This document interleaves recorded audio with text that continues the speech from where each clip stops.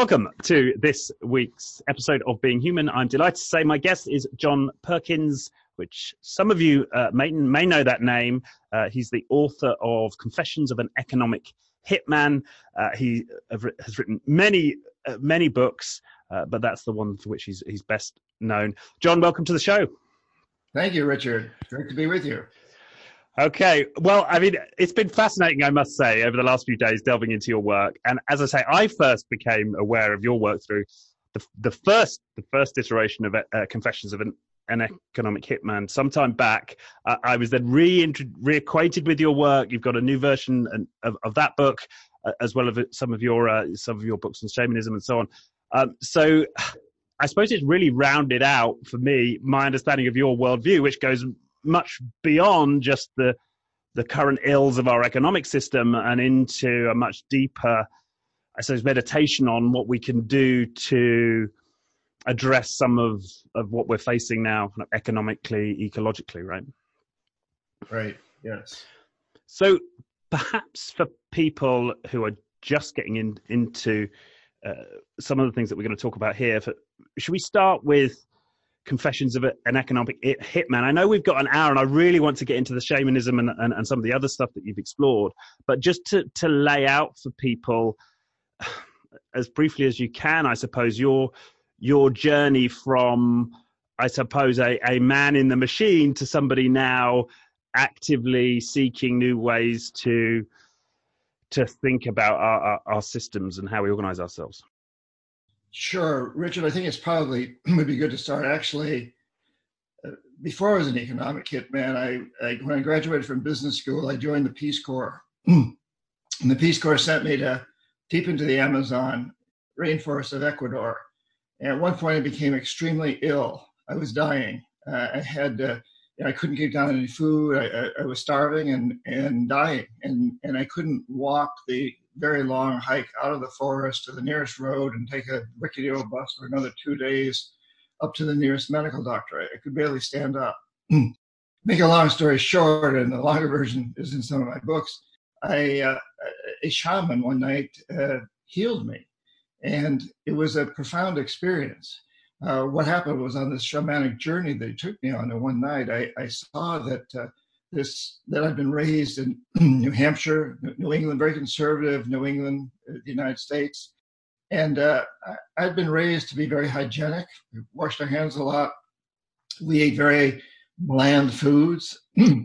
And suddenly here I am living in the rainforest with these indigenous people, the Shuar, who've never seen a bar of soap, and they eat some very strange foods, in my opinion, including they don't drink water. Amazonian people don't drink water because they know the rivers are not safe to drink because of organic matter that floats in them.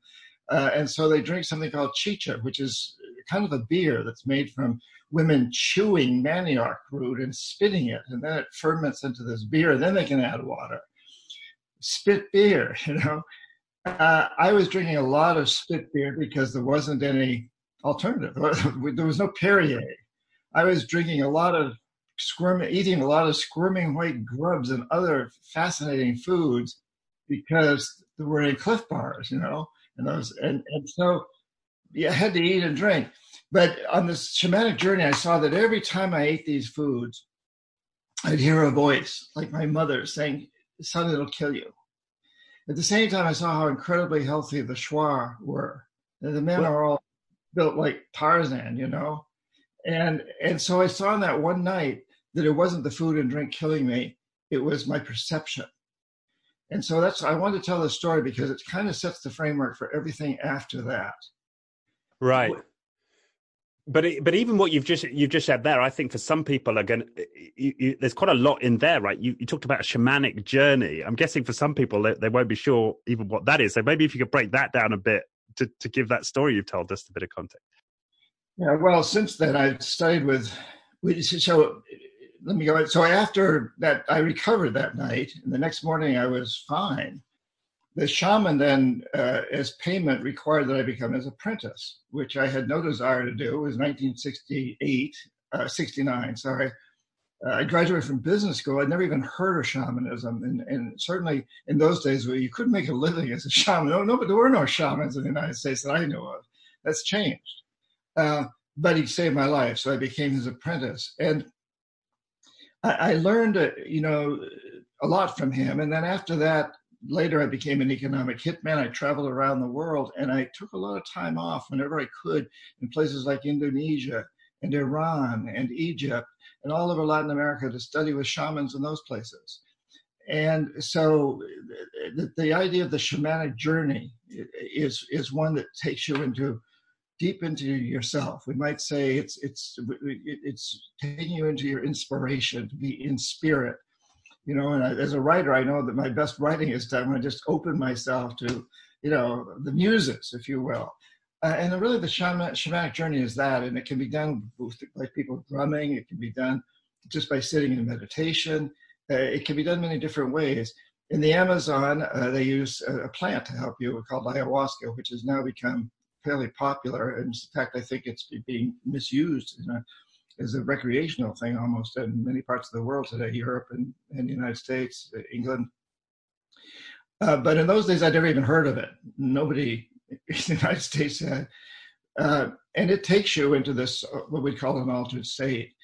And in that altered state, that's when I saw that the food wasn't killing me, the drink wasn't killing me. It was my mindset, my perception. Well, that, as I studied shamanism later on, and with this shaman, I came to understand that in shamanism, the belief is that there's really two realities. There's the objective reality, the microphone, the camera that we're talking through right now. And there's a perceived reality, and that's really our conversation. And all human institutions, all human reality, essentially, is determined by our perceptions of reality. There is no England. There's no United States. There's no religion. There's no culture. There are no corporations. There's nothing until human beings perceive it. And when enough of us accept a perception or codify it into law, it affects reality. It changes reality. It becomes reality. And that's a very shamanic concept. It's also a concept that's used by psychotherapists around the world these days, and quantum physicists, and media moguls, and PR executives. Anyway. Yeah, no, but so help me understand then. So your perceptions of this food were making you sick. So what do you mean by that? Well, I'd hear this literally. I inside of me would be this. Every time I ate these foods or drank this, it would taste awful, and I would do it because it's all there was. But there was this voice within me, let's call it a voice or a knowing within me, a knowing, which was really a perception, not truly a knowing, but that it was bad for me, that it was dirty. It was, you just shouldn't do this. You shouldn't drink spit beer. I mean, somebody spit this stuff to make, it actually ferments after that. It becomes a kind of a beer. So we know, I know now that and I've drunk a lot of it in my life. I still do. I take people into that area every year. I'm just about to head to the Mayan country of Guatemala next week with a group of people. We know now I know now that chicha, which is what the beer is called, is actually, very sanitary because it's alcohol. It purifies water. The spit is just helps set up a fermentation process. But in those days, it was like, oh my God, I can't believe I'm doing this, and yet I kept doing it. And so it created in me this mindset that it was killing me. And so, in fact, it was killing me. And I think, we probably all know people who we might call hypochondriacs or whatever that believe they're all always sick, and so they always are sick. And that is not to say that every time you're sick, you've caused this to happen. Your mind has caused it. That's not what I'm trying to say at all. That's not the case. I mean, there are bacteria, there are viruses, there are things like this. But in some cases, it's perception. And the bigger issue is that when we look at human institutions, they are all created through perception. Our whole economic system, which is failing us so badly right now, causing climate change and so many other problems, it's a perception of what it means to be successful in economics. And we can talk about that in a few minutes if you want. I'm prepared now to get more into the economic hitman idea, but it factors into what I just said. So I thought it was important to get that out there first. Right. Yeah, I think it's very important. And it was interesting to me reading the books in sequence, actually, The Hitman first, and then The World as You Dream It, and starting to understand the linkages and this, I suppose, the dream we have of life and the dreams we have of life as Westerners engaged in capitalism and so on, create our world. And there are alternate dreams for life that we can study and learn from. Yeah, was something I got. Well, in fact, in my next book, which comes out in June, you can actually pre-order it now on any of the online houses or bookstores, called Touching the Jaguar, which really brings these two together. So I've written 5 books on shamanism and 4 on global economics, and people often say, well, you're the same guy. There's a very strong relationship. And this next book, Touching the Jaguar, which is a saying from the Amazon, brings them together. And yeah, I mean, there's a very strong connection there. And if you look at different lifestyles, if you think about human beings, we've been human. We've considered ourselves human for about 200,000 years, maybe a little more. And only out of maybe the last 3,000 have we been living these lives that say that we need to control nature, we need to maximize short-term benefits, and we need to rob the earth, basically, to take its resources and maximize that use. For all the rest of human history, we lived very sustainable lives, and the motive was long-term sustainability, not just for ourselves, but for our children, our grandchildren, the famous 7th generation idea, and for all of nature, not just for humans, but people and still in the Amazon and some of these indigenous groups, they still totally believe that we have to take care of the long term. It's not just about the short term. So it's not just that there are alternative ideas out there. It's that, in fact, human beings have done something very strange and unusual for a very short period of our history, 3,000 out of 200 and some odd thousand years.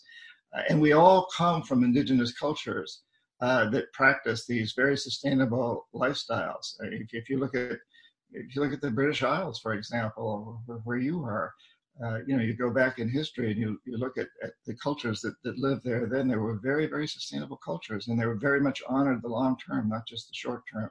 So we have a very strong model to revert to, and that does not mean that we need to revert to living in caves or thatched roof houses. It means we move into a whole new concept of what it means to be human on this planet, and a new vision of a successful economy, moving from what economists are beginning to call a death economy that we have right now, which consumes itself into extinction, into a life economy, which regenerates destroyed environments and cleans up pollution and pays people to do these things and pays people to create new technologies that don't destroy the planet in the process.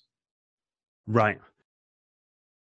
Okay, so there's an awful lot in there. Well, one thing that came to me as you were speaking was that the stark difference between 7 generations time and the next quarter, right? The time frame that we operate with in capitalism versus those sustainable cultures. Yeah, and it's not just the next quarter anymore. It's today. It's the stock market. What's the stock market doing today? What's the stock price of my company doing today? It's not even a quarterly thing anymore. It's much more immediate than that. Right. And okay, so perhaps we should define briefly then what an economic hitman is, and perhaps expand from there the issues, expand on some of these issues we have with our current capitalist system, and then we can dive a little bit more into the shamanism.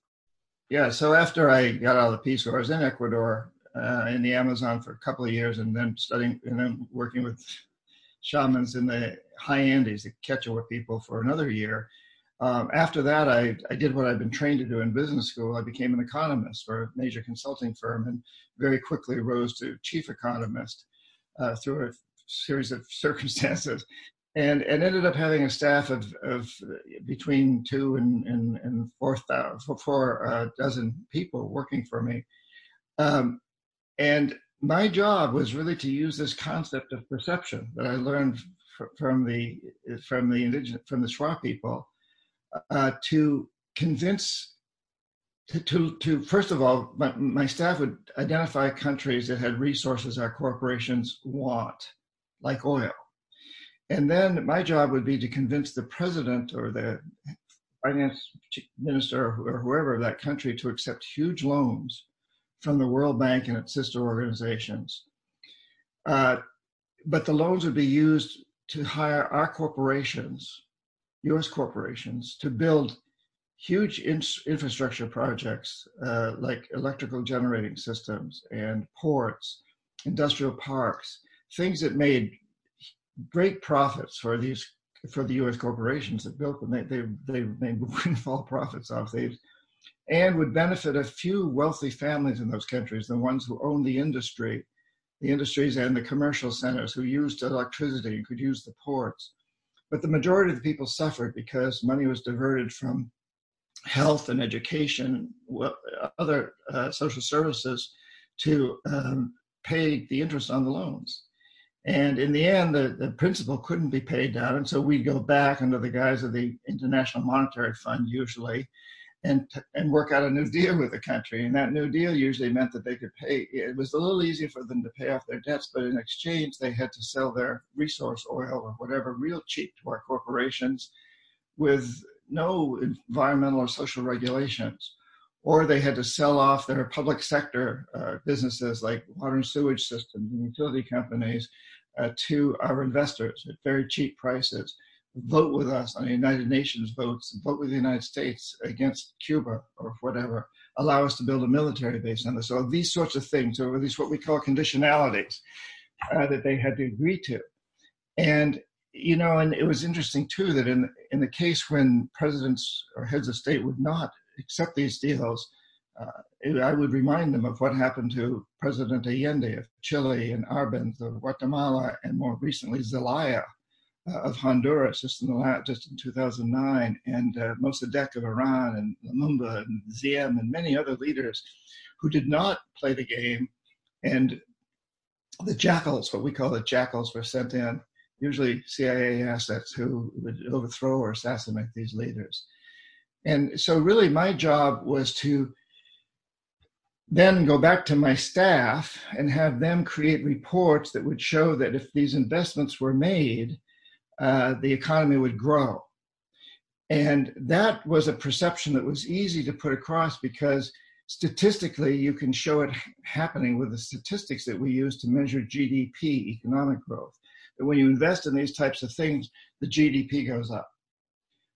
And so in the early years, I believe that what I was doing was the right thing. I thought I was doing a good thing. It's what I've been taught in business school to do, and what the World Bank teaches that invest in these things and GDP increases. But over time, I began to see that GDP is a very false measure. It really measures the wealthy. Most of the people in many of these countries don't even make the statistics. That it's barter service, or they're buying and selling goods in small local markets that don't make the statistics at all. The wealthy people make the statistics. And even today, like in the United States, we know today 3 individuals have as much wealth as half of the poorest half of the people in the United States. So if those 3 individuals last year made 10% profit, and the half the country that's the poorest lost 2%, we're still going to show a gain of something around 8% in GDP. Mm-hmm. But that doesn't mean the economy's benefited. It means a few rich people have benefited. And I began to see that this was the case. And so really these statistics are creating a perception. But the reports I was writing were actually using that whole idea of showing the president of the country that by taking on these loans, he could help the economy grow. And then he could use these reports to go out to his people and say, hey, we're taking on these huge loans and a lot of debt. Yes, we're taking on a lot of debt, but our economy is going to grow. We're going to be able to pay off the debt because of economic growth and so on and so forth, which was just a perception and usually a totally false one. It didn't work that way at all. The rich did get richer and the poor got poorer. The country didn't do better. And the biggest benefiters of all were our corporations that built the projects. And so, as the story will go on later, that whole idea also gives us the hope that now we can change the perceptions of and get out of this terrible. It's really a social, governmental, economic system that's known as a death economy. That's ultimately self-destructive. Right, and you believe it's self-destructive because it's based on maximizing short-term profits for corporations, for businesses, and essentially it emphasizes short-term gains and benefits for all of us. So, as a young person growing up, you're driven to want to have a better car, let's say. I was driven growing up in rural New Hampshire. If I could get a really nice car, then I'd get dates with the best girls, that I wanted to date, that kind of thing. Compete in school to go to the best universities and get good enough grades that you can get into a really good corporation, and so you can make money so you can buy that house and then the next house and so on and so forth. And it's this whole cycle of constantly moving into it's a short-term view of things for the most part. As individuals, we may put money aside in insurance, we may create bank accounts, some of us may, but the majority of the people around the world are not doing that. They can't afford to do that. A large percentage of the world's population can only think about putting food on the table for the next meal for their kids, and that too is short-term. But the system that drives all of this is the business system.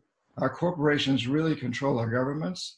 They control life on this planet as we know it. They control reality through the perception that they create, that corporations create. And I'm not trying to paint corporations as bad. They can move in another direction, but they are given the mandate these days by their investors, by Wall Street in the United States, by their investors, that they need to maximize short-term stockholder profits. That is the mandate that they're given. And it's an extremely short-sighted one. It means that the CEO is basically told, well, during the short term that you're running this company, gobble up all the resources you can and use them to the maximum benefit of the short-term profit. And if that means you've got to essentially bribe politicians, and you can bribe them legally by supporting their campaigns, at least in the United States we can, and you can create laws that destroy the environment, that don't protect the environment, that don't protect your workers. Do whatever you need to do to maximize your short-term profits.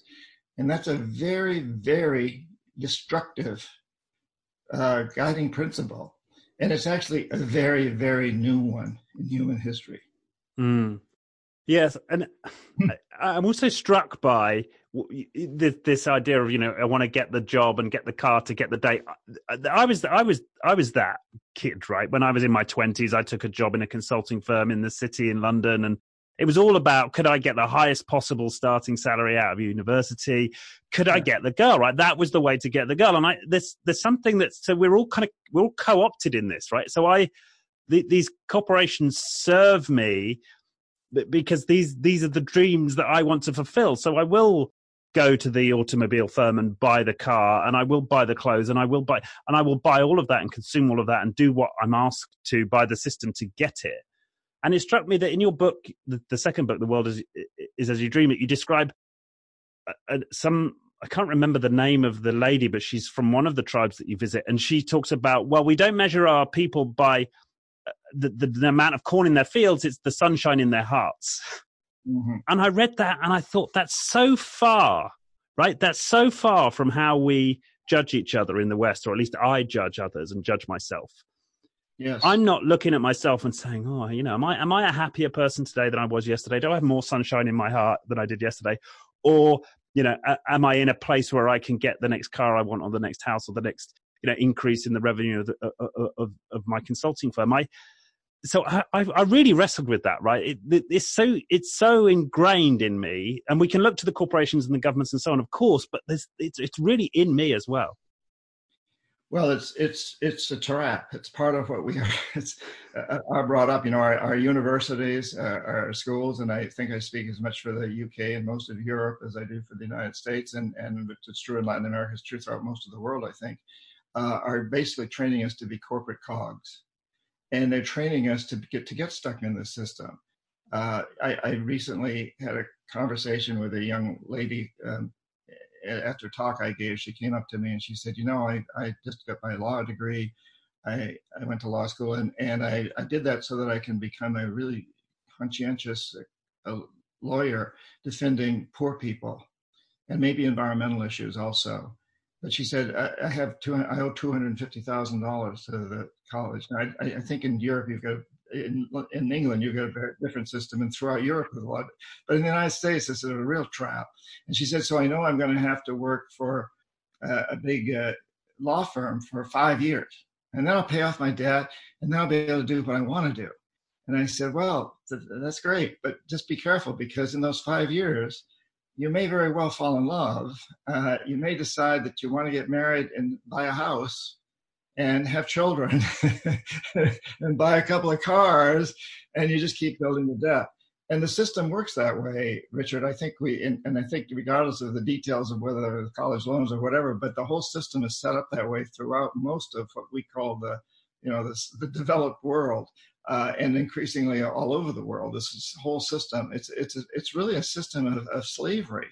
I've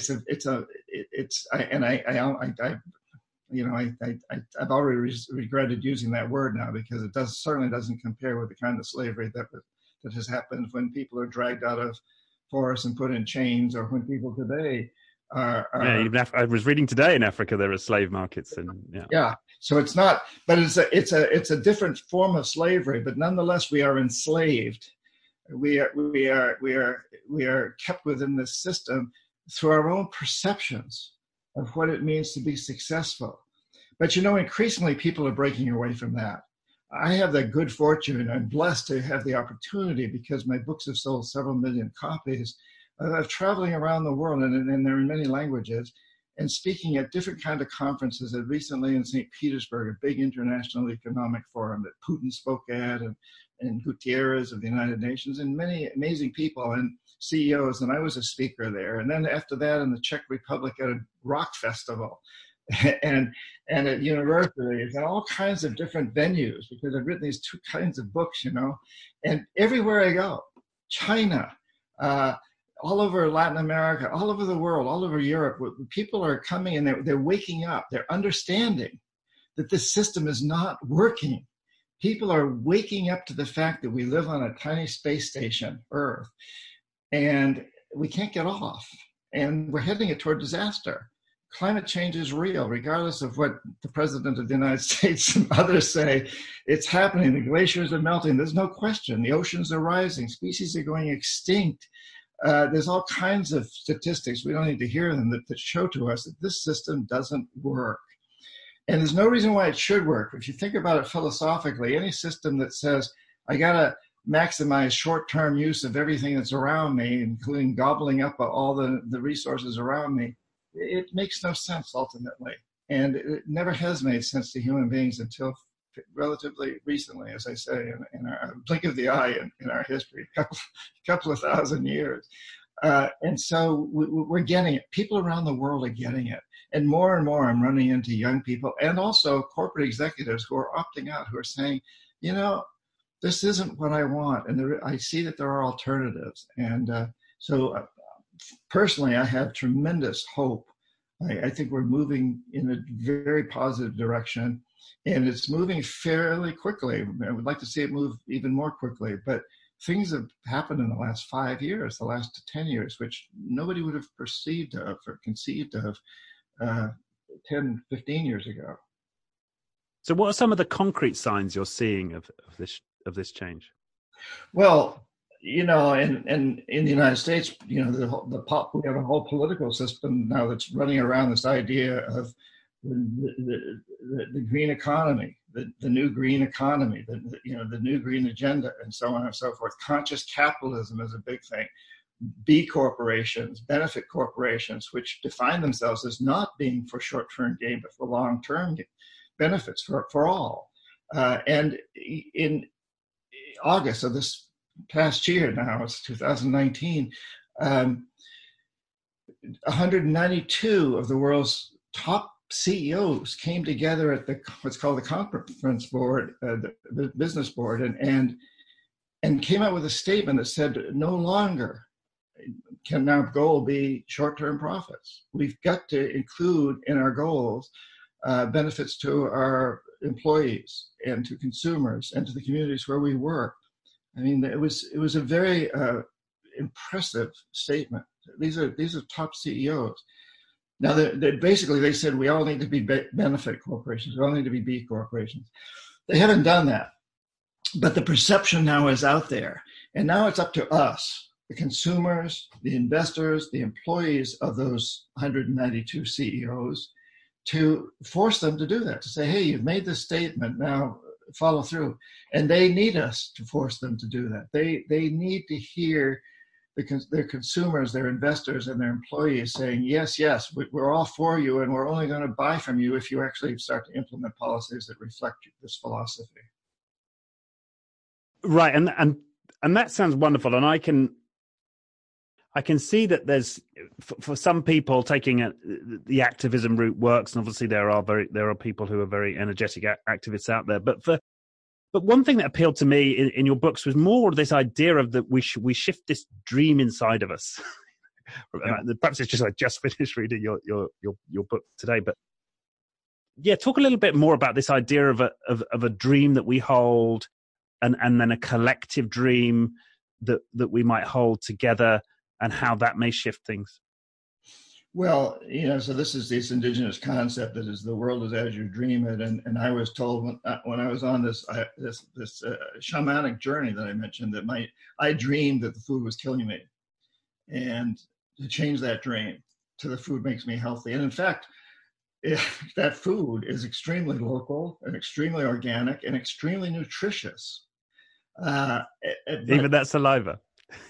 Exactly, it really is. I mean, that it's made out of manioc, and there's a lot of benefits to manioc as a food, and it does kill the germs in the water. We know that scientifically. But my dream was that it was killing me. The word I prefer is perception. The indigenous people talk about the dream because they're a dream culture. But perception, and so what was the question? So it's about like it's about sort of deepening this understanding of what we mean by a dream, and in your book you distinguish it from a fantasy, and I get right now you're using the word perception, but this idea I think is a powerful one, and then also something that this idea that we can share dreams somehow, and even in one fascinating story you talk about journeying together, where somehow you've entered a shared altered state that you can both reflect on, which sort of blew my mind when I read it. But yeah, I'd love to understand a bit more about that. Okay, so starting with the shared thing, we actually are all in the shared dream, or most all of us are in the shared dream of maximizing short-term benefits. That's a dream. That's a perception. It's a trance, if you will, that we've all bought into as a community, or most of us, not everyone, but a great many people around the world. But if we want to really understand this concept of the dream, and I just recently been writing a newsletter. It comes out once a month. It'll come out next Tuesday, the first Tuesday of every month. Your readers can subscribe to it at John. We'll put a link, yeah. .org. And it's about that very thing that Walt Disney said, if you can dream it, you can make it happen. And I think actually it was one of Walt Disney's employees who said that. But and I mentioned this one time at a talk I gave, and somebody raised their hand. They said, "Hey, but if I'm a prisoner in the penitentiary and I dream of getting out early, that's not going to just happen." And that's a very good point. You have to have the dream, and then you have to create some actions that make the dream happen. So if the prisoner dreams of getting out early and then says, well, how am I going to make that happen? Well, maybe I could be an ideal prisoner and get early release. Or maybe I can get my lawyer, get a good lawyer who can go back and look at the facts and prove that I was innocent. Whatever it is, you come up with a strategy and you take some actions. So every one of us can have a dream and take some action. I was this economist for years, and in a way, I dreamed that I'd grown up the son of a relatively poor teacher in rural New Hampshire. He taught at a boys' private boarding school. I was surrounded by rich kids all my life, but my dad didn't make much money. We had a house and food given to us, but that was about it. And I had this dream of traveling around the world and flying first class and staying in the best hotels. I became an economic hitman, and I did that. And then I began eventually to understand that that was really kind of a fantasy. It wasn't really making me happy. It wasn't really what I wanted in life. And so what I really wanted was to be a writer. And ever since I'd been in high school and I was an English major in college, I really wanted to be a writer, but I hadn't touched that jaguar. I was afraid to put myself out there as a writer. And so then I had the dream, well, I'm going to be a writer. But you can't just dream you're going to be a writer. You got to pick up a pen or get a computer. In those days, it was a typewriter, and start writing. And write something every day, just about every day. So you have the dream, and then you take the actions. And sometimes it takes a lot of work to get the actions out there working. But if it's truly your dream that you're working on, the work is fun. So writing can be a lot of work. I spend quite a few hours every day working on it, but I love doing it because it truly is my dream. And I'm very happy with that. And I also love traveling around the world, meeting people and speaking out on these issues and talking to you, Richard, right now. I mean, this is my dream, and it truly is. It's no longer a fantasy. It's truly what I want in life. So a fantasy is something that we think we want. It looks attractive, but once it happens to us, we're really not that happy with it. And it's important to distinguish between the two and to give our energy and our actions to the real dream, not to the fantasy. Because if we give them to the fantasy, it happens. It comes true. And we get a double whammy because we've also diverted our energies from doing what we really want to do in life. Right. So, okay. And actually, this is fascinating because a recent, a few guests back now, we had the managing director of a company in the UK, and one of the things she does with her employees when they join is a dream consultation. And this is where she asks them what their dream is. And then part of the purpose of the company is to have those employees' dreams come true, and they use the resources of the company to make the Oh, that's fantastic. I love that. That's perfect. Yeah. And this, by the way, is one of the most successful companies in its sector, of course. Well, there you go. When you asked earlier about some examples of how this is moving forward, that's a wonderful one right there. Right. And so, but as far as and in that conversation, what we didn't talk about was entering altered states or the use of tribal medicine and ayahuasca or anything. So what's this relationship between what we might understand, I suppose, as visioning a future life or something, and entering altered states? How important is this entering of altered states and journeying? What is an altered state? I mean, whenever I write, when I do my best writing, I'm in an altered state. It's like Homer, when he wrote the Odyssey, it begins, O Muse, he calls on the muse to bring him, to be inspired, to be in spirit. Inspiration means in spirit. Imagination comes from the word I, the magus, I, the magician. Whenever I write, I'm in an altered state. And there's many ways to do this. And there's many different kinds of shamanic journeys that take us there. Drums, chanting, whatever, just deep meditation. It can be that can take you into that. These plants that are known now as psychotropic plants, San Pedro, ayahuasca, plants like that are becoming quite popular in many places. They've been used by certain indigenous tribes for thousands of years. The majority of indigenous shamans do not use those sorts of things. The ones in the Amazon do, and in parts of Africa, and they're becoming much more popular today. That they can take you into that state. I say this though with a lot of caution, because I think in the United States, and I think in parts of Europe and in the United Kingdom, these are being misused. People take them too frequently. Somebody said to me the other day, "Hey, I've taken ayahuasca 20 times in the last year. How many times have you taken it?" And I was trained as an ayahuasca shaman after that experience way back in 1968, 69, 70. And I said, well, the last time I took it was about 5 years ago. And I'm still processing that.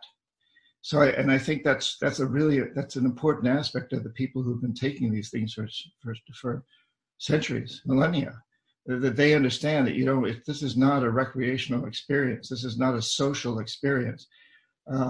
We're told that ayahuasca, for example, and San Pedro are not addictive. And maybe they're not physically, but I see cases at least in the United States, where they become addictive socially, where people say, hey, there's an ayahuasca weekend next weekend out at such and such a person's farm. Let's all go. And then everybody goes. That's a misuse, in my opinion. So I think we have to be careful. You don't need those plants to go into altered states or to go into shamanic journeys at all. They are one form of getting there, but there's many different forms. You can do it sitting in your house. I can go into an altered state. In fact, I'm sort of in an altered state whenever I'm doing an interview like this. You can hear it's just kind of rambling. I don't have anything really prepared. You ask a question, and I like, okay, so spirits, tell me the answer. And they do. Right. But even what you're describing there, not even. You're describing there a call to the spirits to give you answers. Right. Now, for many people listening, that will sound like an altered state. That will sound kind of esoteric and strange, and yet it appears, at least from reading the work, this is entirely natural. It's a way of living for a lot of people. It is this sense of being. Is it something like being in two universes at once, or what is it you're describing? No, it's you can say those things, but if you think about it, probably everybody that's listening to this has said something like, I think I'll go shopping today. I think I'll go to a movie today. Well, where does that thought come from? Where does a thought come from? That's inspiration. That's being in the spirit. A thought. Where do you get a thought? If you close your eyes right now and think about your mother or anything, you'll get an image. You can get an image. Well, where did that come from? I mean, is there a photograph in your brain? No. Where does that come from? We don't know. What we do know is that it's very, very powerful, and we all are doing that constantly, all the time. Thoughts are coming into us, and sometimes you're trying to fall asleep. You may get too many of them, and you try very hard to shut them out. Where are these things coming from? You can say all of that is an altered state.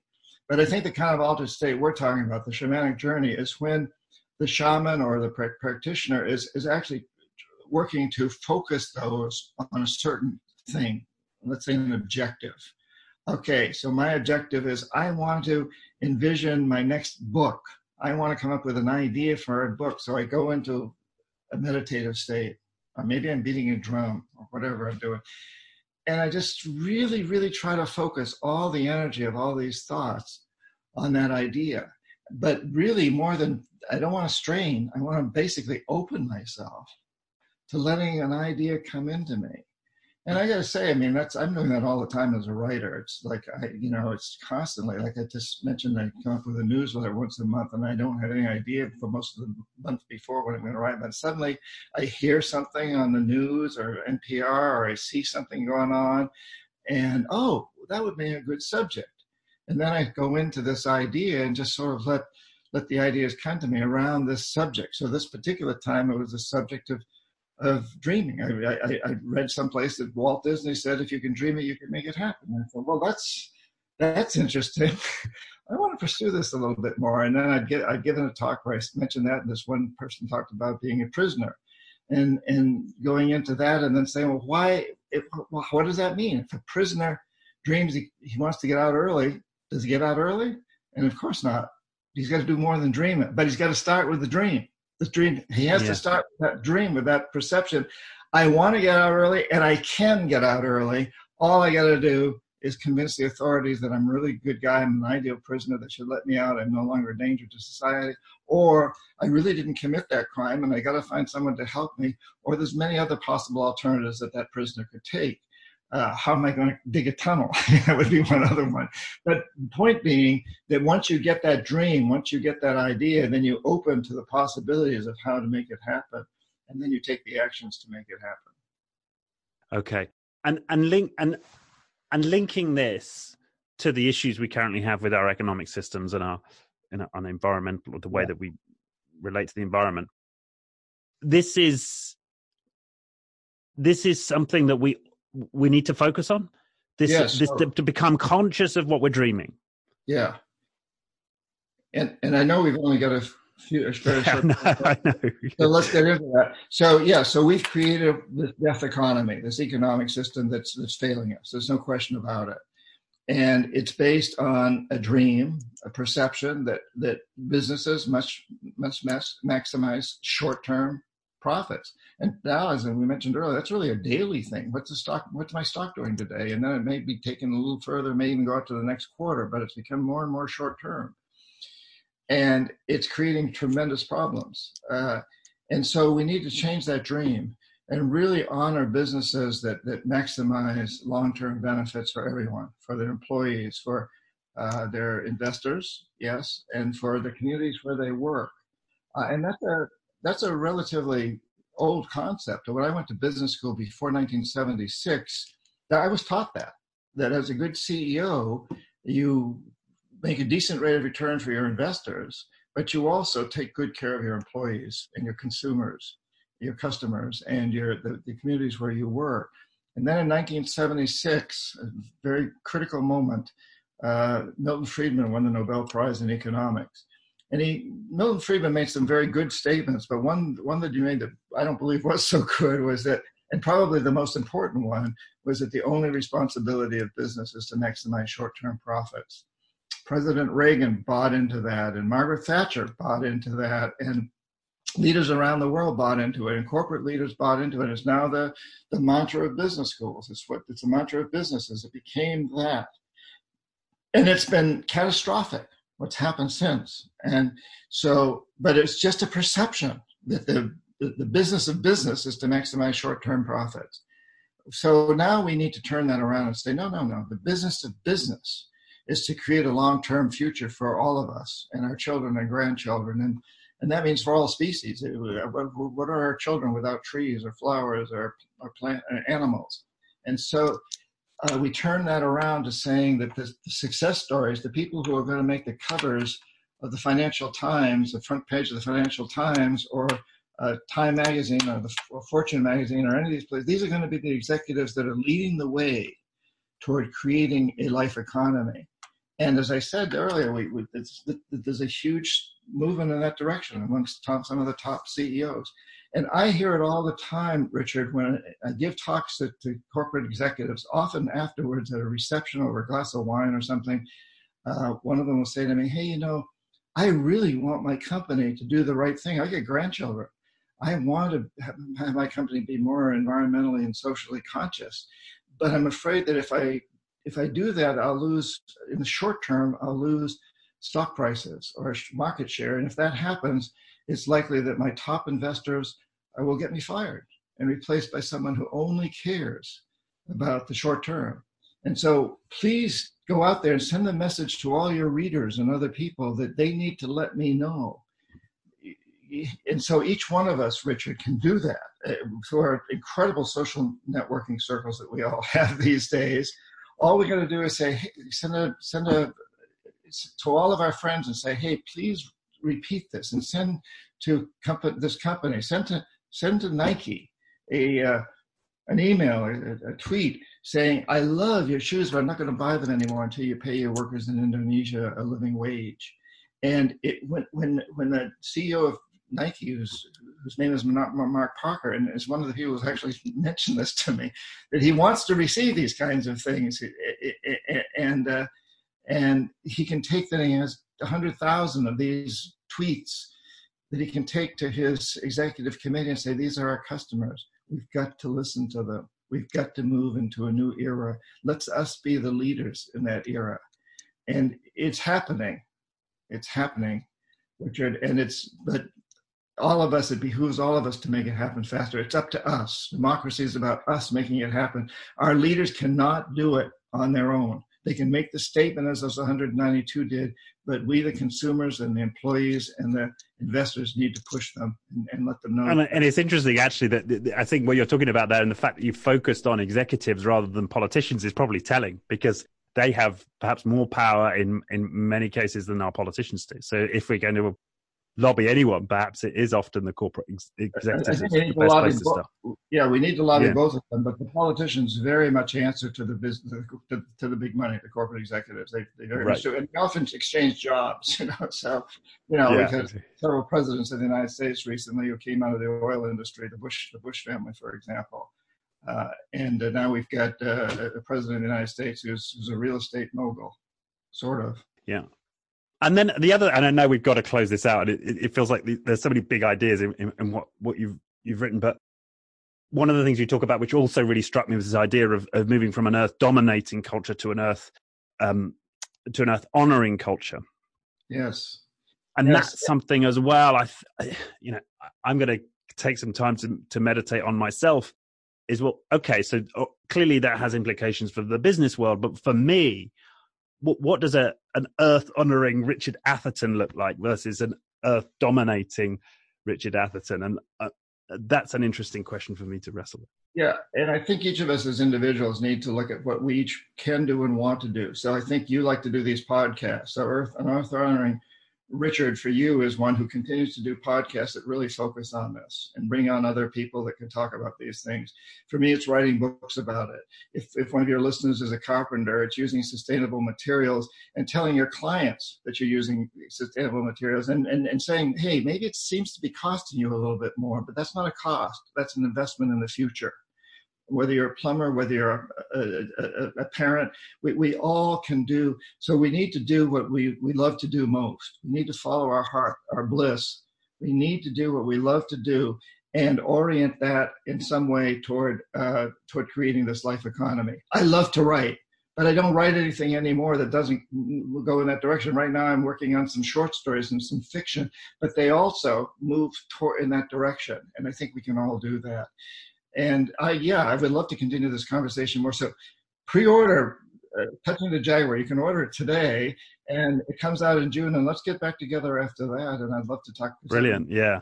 That makes this conversation a lot easier, really, because my attempt in there was to explain a lot of the things we've talked about and to connect the shamanic with the corporate, with the economic. Yes, it does feel like, we've got a couple of hours we could go here. But thank you so much. We'll put those links in the description of the show. I'll let you get to your next engagement. But John Perkins, thanks again. Wonderful conversation. You're welcome, and thank you for all you do, Richard. Talk to you. We'll talk to you in June or July. Let's do that. Okay, awesome. The Being Human podcast was brought to you by First Human. For more on First Human's human-focused coaching and leadership programs, head to firsthuman.com.